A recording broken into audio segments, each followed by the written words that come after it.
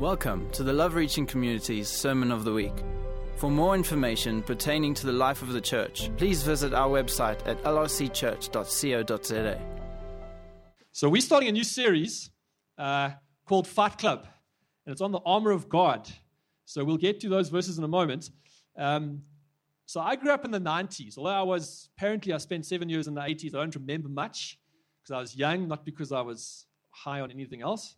And I'm glad I don't remember much about the 80s. I've heard it was not great for fashion and hairstyles, etc. But the 90s, we were in KZN. I grew up on a farm, and my parents, in KZN and in farms in the 90s with the elections, it was a dangerous time to be farmers. And so my parents, being gung-ho that they were, joined the Army Reservists. So they came home with the whole Army gear, the Army boots. My dad had an R4. My mom had an Uzi. I mean, like, how cool is that? Like, your mom has an Uzi. I mean, it's like epic. So I guess you always won the story, my mom's better than your mom at school. You know, it's always me because no one can top an Uzi. But my dad used to get those ration packs or rat packs. And there was like a little brown box with like covered in plastic, and inside like a tin of bully beef, a tin of something else. There was like a little cheese roll that you could squeeze, the cheese would come out, very processed. But for a kid, it was amazing. And the best part were the milkshakes. So there was like a dehydrated milkshake and like a long, thin polyethylene bag. And you'd pour the powder in, add water, close it up, and then shake it, and then you drink it. And like, for me, the milkshakes were amazing. So the army had, not that I was in the army, but I had some good memories of the army. My dad had some stun grenades. He had a flak jacket, like the big metal plates if you were going into battle. He had pencil flares, and he even had one of those night telescopes that go on the rifle. We used to go out at night and put this thing on. It was green, but you could see. It was just amazing. So with that kind of military backdrop, go to Ephesians chapter 6, and we're going to read some verses that talk about the armor of God. Ephesians chapter 6, we're going to read from verse 10. Finally, be strong in the Lord and in his mighty power. Put on the full armor of God so that you can take your stand against the devil's schemes. For our struggle is not against flesh and blood, in other words, not against people or humans, but against the rulers, against the authorities, against the powers of this dark world, and against the spiritual forces of evil in the heavenly realms. Therefore, put on the full armor of God, so that when the day of evil comes, you may be able to stand your ground, and after you've done everything, to stand. Stand firm then, with the belt of truth buckled around your waist, with the breastplate of righteousness in place, and with your feet fitted with the readiness that comes from the gospel of peace. In addition to all this, take up the shield of faith, with which you can extinguish all the flaming arrows of the evil one. Take the helmet of salvation and the sword of the Spirit, which is the word of God, and pray in the Spirit on all occasions, and with all kinds of prayers and requests.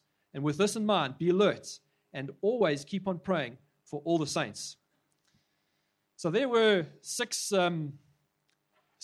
bits of armor listed there, and we're going to spend 1 week looking at each of those pieces of armor in this series. So tonight we're going to look at the belt of truth. Just a question. At the end of a battle, I'm sure we've all seen kind of war movies. At the end of a battle, how do you know which side has won?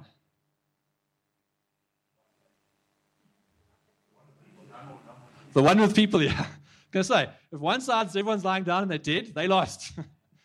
The guys or the team where there are people standing, that's the side that won. So Paul says, after the day of evil comes, after everything's done, to stand. How do we get victory? We need the armor of God. So like it or not, we're in a spiritual battle. Okay? It might not be obvious to you. You might not be aware. It might not even be affecting you, so you think. But we're in a spiritual battle. It's very clear from the Bible. And what's implied, or not even implied, but explicit when any kind of war or battle is injury. Anyone here watched Saving Private Ryan or Hacksaw Ridge? I mean, it is struggle, difficult. There's exhaustion, there's pain, there's every emotion you go through, and injury and death. There's casualty in war. And it's not too different spiritually. We have an enemy. The Bible says it's the devil and his demons. If you've ever thought that the devil's not real, for whatever reason, tonight I hope you change your view. Paul says we take our stand against the devil and his schemes. So I want to just spend a very minimal part on the devil. One, he's real. He was one of the angels, the Bible tells us, okay? In heaven for probably millions of years, who knows? But then pride crept in, and he rebelled against God, and him and a third of the angels were cast out of heaven, chucked onto earth. So he's got limited kind of power and authority here. I love what Mark said when he was here a few months ago. He said, the devil is on a leash. He's on the leash of God's sovereignty. So although we have an enemy, he's limited. God's limited him, what he can do. And God could at any moment crush the devil with as much difficulty as you could crush an ant. I have ants running across my desk. I don't know why. Got no water there. But every now and then it's like, clap them. They're dead. That's what God could do to the devil kind of at any point. And so the devil's not something we should be scared of, but there is an enemy. Okay? He's out to get Christians. And this is his kind of tactic. The Bible says in John 10, he comes to steal and to rob and to destroy. Peter says he's the father of lies. So pretty much anything the devil tells you is a lie. All right? He comes to try and tempt us to sin, to distract us, to take our eyes off God onto other things, to drop God down on our priority list. That's what he's aiming to do. God, the devil cannot take away our salvation. If we've put our faith in Jesus, if we're born again, if we're a child of God, the devil and his demons cannot take away what God has given us. Okay? Cannot. No matter how bad a Christian we are, how badly we live, he cannot take it away. But he can stop us from fighting for the freedom of others. All right? He can stop us by distracting us, by lying to us, by leading us off into sin. So the Bible says that the way we defend ourselves is to fight with this armor. All right? So let's look at the belt of truth. What do belts do? They can like to keep your pant up. Yeah, exactly. Can we have the first picture of the armor? I had some cool pictures. So this is World War II armor. What's that, 70 years old now, right? I don't know how effective that was. They looked happy. Yeah, went to battle. Go to the next picture. You can see how much, it's not a very clear picture. You can see how much armor has improved over the years. These guys now, they have gloves that have bulletproof casings over your joints. So if you get shot in the hand, it doesn't affect you working or using stuff, but your hands are protected. The mask or the helmet goes around in the front here so that your jaw is protected. They've even got Kevlar underwear, okay, to protect. Like if you walk over a landmine, you don't want to be fatally or mortally wounded. But the armor's come a long way. Back in Bible times, though, they didn't have such sophisticated armor. They had metal kind of breastplates. They had a shield. They often had leather pieces on their arms, on their neck to protect from a sword hitting them. And the belt in itself doesn't give any protection, okay? But it does hold everything else in place. So on the belt would be a knife. If you're an archer, you'd have a quiver of arrows. There'd be a scabbard for the sword. And in fact, most of them, the breastplate itself was attached to the belt so that it kept everything in place. And so Paul is saying this belt of truth, spiritual truth, is like that belt that keeps everything else in place. Otherwise, we're exposed, open to potential attack from the enemy. So what is truth? Now, here's a tricky question. Any philosophers out there? What is truth? What is truth? I don't know. The opposite of a lie. Okay? True account of events. Okay? Here we go. Person's believed opinion. Cool. Alrighty. So, always someone with a spiritual card, eh? And you're trying to impress. You don't need to impress anymore, bro. I mean, like you're engaged now. Eh?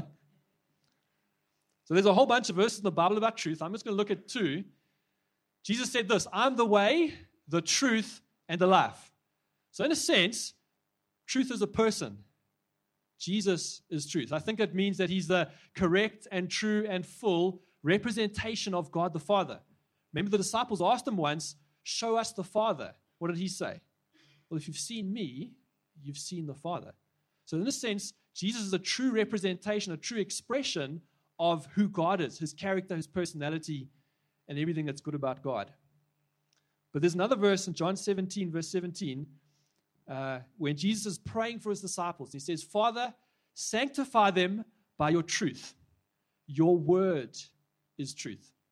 Okay? So the Bible is truth, full of truth. Every chapter, every book, every verse is full of truth. Okay? So you might be thinking, logically, when Paul is saying, let's put on the belt of truth, that must mean that we have to read the Bible, we have to study it, we have to learn it, get it in our heads, get it in our hearts, and probably the more we know about the Bible, the stronger the belt. That would be a logical kind of thought process, eh? I want to say yes and no. Yes, partly because if we don't know what's true about God's word, we don't know God's ways, we end up following our own ways. We end up following the advice of our friends. We end up following psychology. We end up following what the world is heading towards.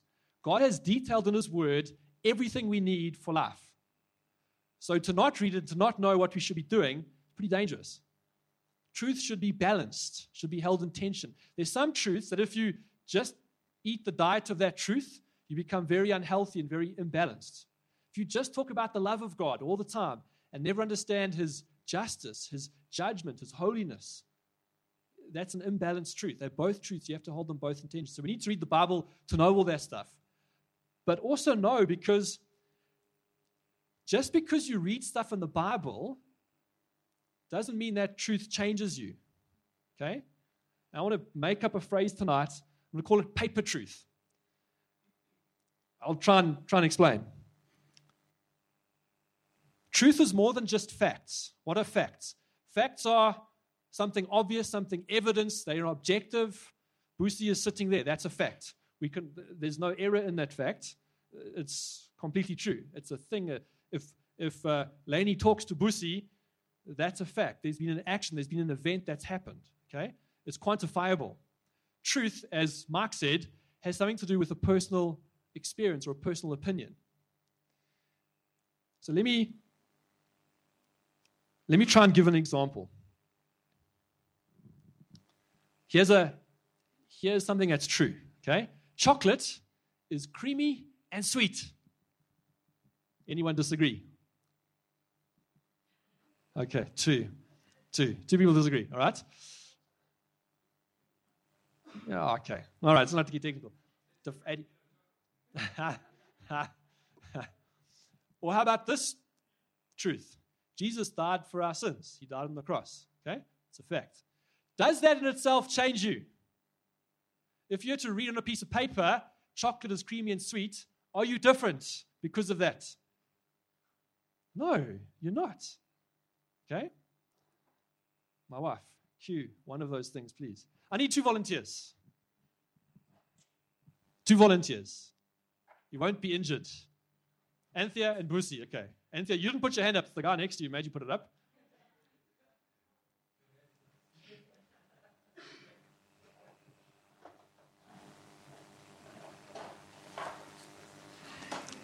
Okay. Boosie has never eaten chocolate in her life. Neither has Anthea. And Boosie, if I had to tell you chocolate is creamy and sweet, are you different? Are you changed because of the fact that I said that? Exactly. Okay. Now, I want you to eat this chocolate. That's a Lindor ball. Now, you guys should volunteer quicker. Eh? Just watch your facial expressions. Put the whole thing in.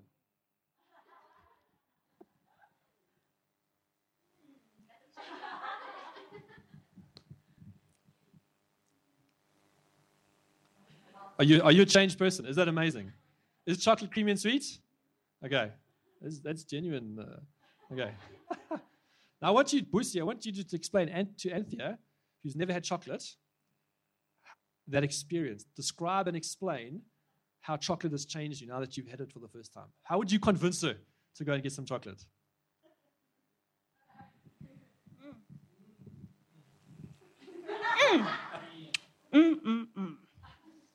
You should get yourself a chocolate because it is so sweet. It tastes so good. Nothing tastes like chocolate. Nothing. It's sweet. It's delicious. Actually, it is creamy. I think they should get it. Just hang on. You guys aren't going anywhere yet. This is a two-part. Anthea, are you different because of... So I would describe spiritual truth. We're not going to look at philosophical truth tonight or legal truth or whatever. But spiritual truth, I would define like this. It's an understanding that we get through personal experience that changes us. Busi had a personal experience with chocolate. That has changed her. Okay? She's experienced the truth of chocolate.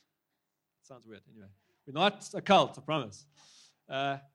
Sharing that truth, does that change your life? Not really. Okay? Shared truth doesn't change other people. But are you more keen to try chocolate?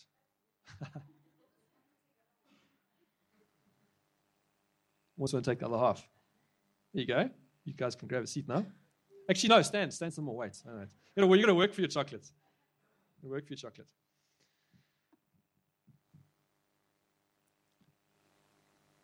Truth in the Bible that's not experienced is just like a cold fact.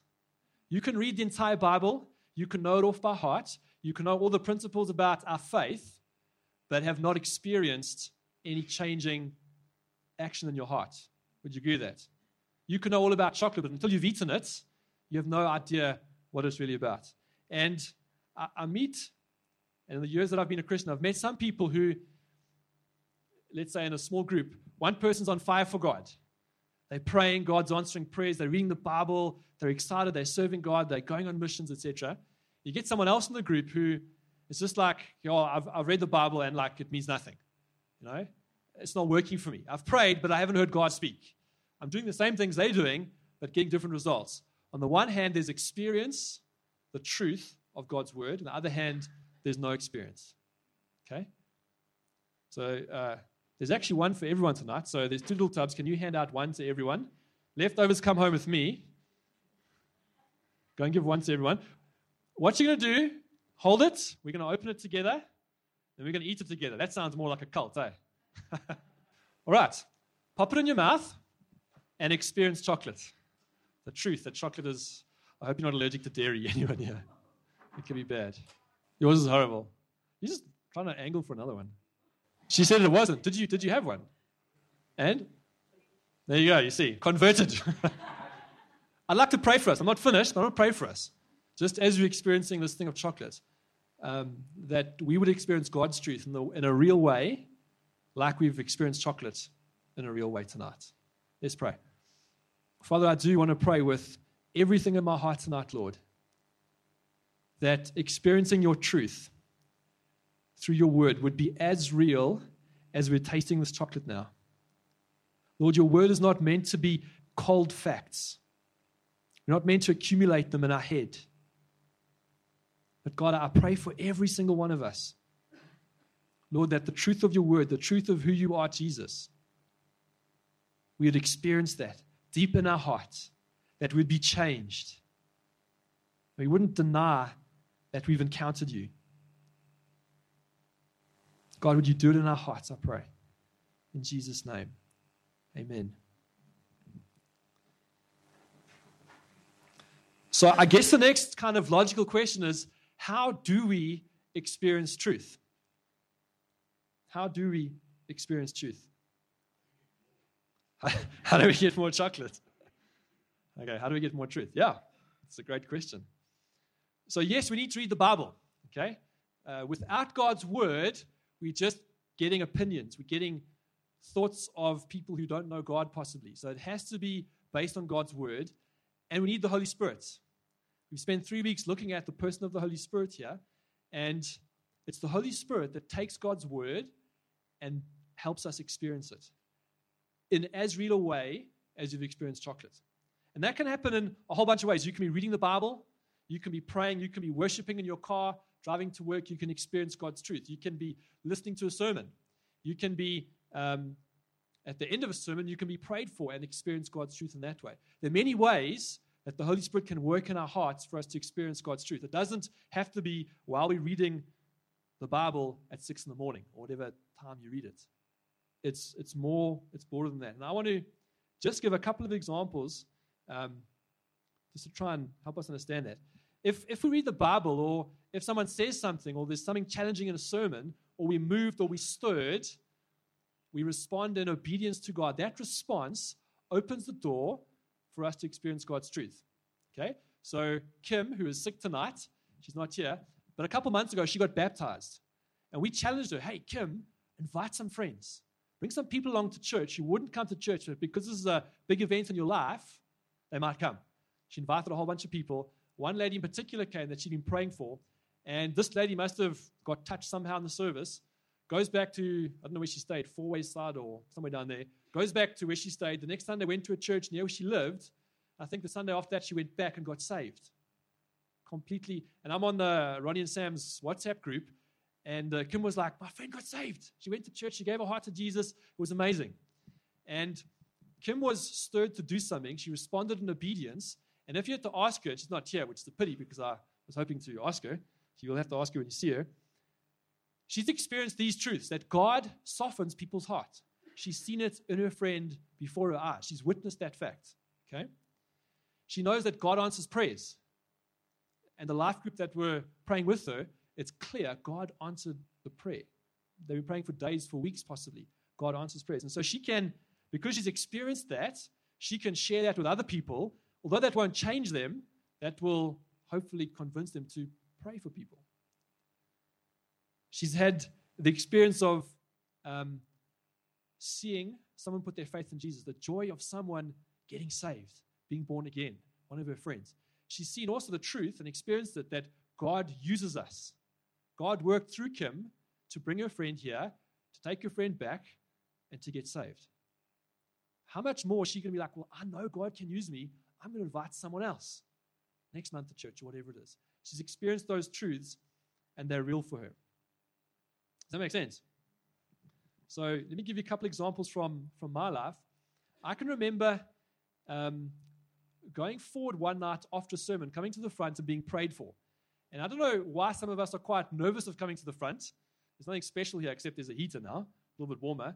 But we shouldn't be scared if the preacher says, if you want prayer for anything or God's working in you, don't be scared to come down to the front, because I promise you, I've experienced God often when someone's praying for me up front here.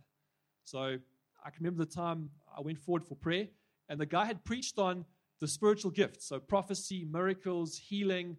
And he said, if you want to grow in the gifts, you want to start using them, come forward, we'll pray for you. So I went forward, I was keen, and I was standing like this, just waiting for someone to pray for me. First guy comes and prays, that was cool, nothing happened. Second guy comes, starts praying, and then pauses. Gives me a big hug and says, this is my son, whom I love, with him I'm well pleased. Those are the words that Jesus, or that God spoke over Jesus at his baptism. And God knew I didn't need spiritual gifts, more of them. He knew I needed the affirmation of the Father, the love of God. And as he started speaking those words and he hugged me, the Holy Spirit came on me, and I experienced the love of God, this unconditional affirmation and acceptance that God's my Father, that he loves me. And I was changed and different because of that, completely different. Holy Spirit came on me, took God's word, literally God spoke those over Jesus. I experienced God's love in a real way, and I was changed. Another time, I forget what the sermon was about, something about repentance or something, and the preacher said, we're not going to call people forward, but I want you just to stand where you are, just respond to God. And so all of us in the church were standing, and we were praying, and I was just thinking over what the guy had said, what he had preached about, and just praying with God. And as I started praying and mulling over, again, the Holy Spirit came on me, and I felt the conviction of my sinfulness. Even though I'd been a Christian for years, I felt the weight and how much God abhors our sin. He detests it. He hates sin. And I stood there weeping because I had another revelation of the holiness of God, this perfect God who Paul says to Timothy, who dwells in unapproachable light. And I was like, God, how can I, a sinner, even come close to you? I'm depraved. Even though I'm born again, my thoughts are horrendous at times. And I'm like, how can I even be near God? And I experienced his grace, his love. Actually, it's God's grace that we can even come close to him. So I had like 2 or 3 moments of being convicted of my sin, having an encounter with the holiness of God and the grace of God. And I promise you, I've been different because I've experienced God's truth. It's not just, you can read those words on a page. God is holy. God hates sin.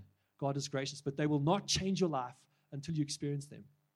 We need the Holy Spirit to do that. And we can experience God's truth of the same thing over and over again. Okay? It's not like, okay, I've experienced that truth now. Thanks God. Tick it off the list like a bird watcher trying to get to, all the birds in South Africa. Tick them off the list. We can and we should experience God's truth of all that He wants to do over and over again. Let me give you one example. I've experienced God's truth in the area of finances and provision over and over. Last year, unexpectedly, my boss came to me and said, we want to promote you. And I was expecting a promotion in about 2 or 3 years' time, but he said to me last year, I'm going to promote you. Congratulations. I'm like, okay, I guess, thanks. So I drove out, and he'd given me the promotion letter. So I opened it up, I had a look, and there was the increase. And I was like, that's a really good increase.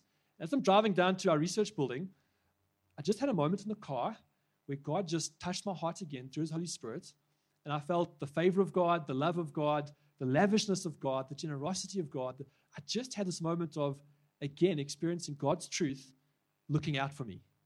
And it wasn't that I was in the church worshiping. I wasn't reading the Bible. I knew God's word. But at that time, that instance, through an unsaved boss, I experienced God again. And His truth we should experience over and over again. And so experiencing God's truth does 3 things for us. Number 1, it causes us to worship God more. Okay? When you've experienced the love of God or the grace of God or the power of God, we can't help worshiping, adoring, laying down our lives, serving Him. We can't help it because it's so real to us. And if you've never, if those are kind of foreign concepts, being in love with God and worshiping Him, then I want to suggest to you tonight, you need to experience His truth. You need to encounter Him again. Second thing it does, it makes us want to share with others who, if eating that chocolate, would not go and tell someone about that chocolate if you've never had it for the first time. And surely us, who know God, who experience God, who hopefully experience Him more and more, surely we should be sharing what God's doing, what He's done in us. Yeah? The third thing God's truth does, brings genuine change. Okay? You can't be the same if you experience God doing something in your heart. You are not. You can read all the verses in the Bible and know all the facts and be the same. But if God touches you and you experience Him, you're different. You're just different. There's no 2 ways about it. And that genuine change, it's attractive to other people who are looking for authenticity. Okay? And I want to remind us tonight, this is a church plant. We'll only be going for 18 months. Okay? We're here because there are people not here. We're here because we've experienced God in some way.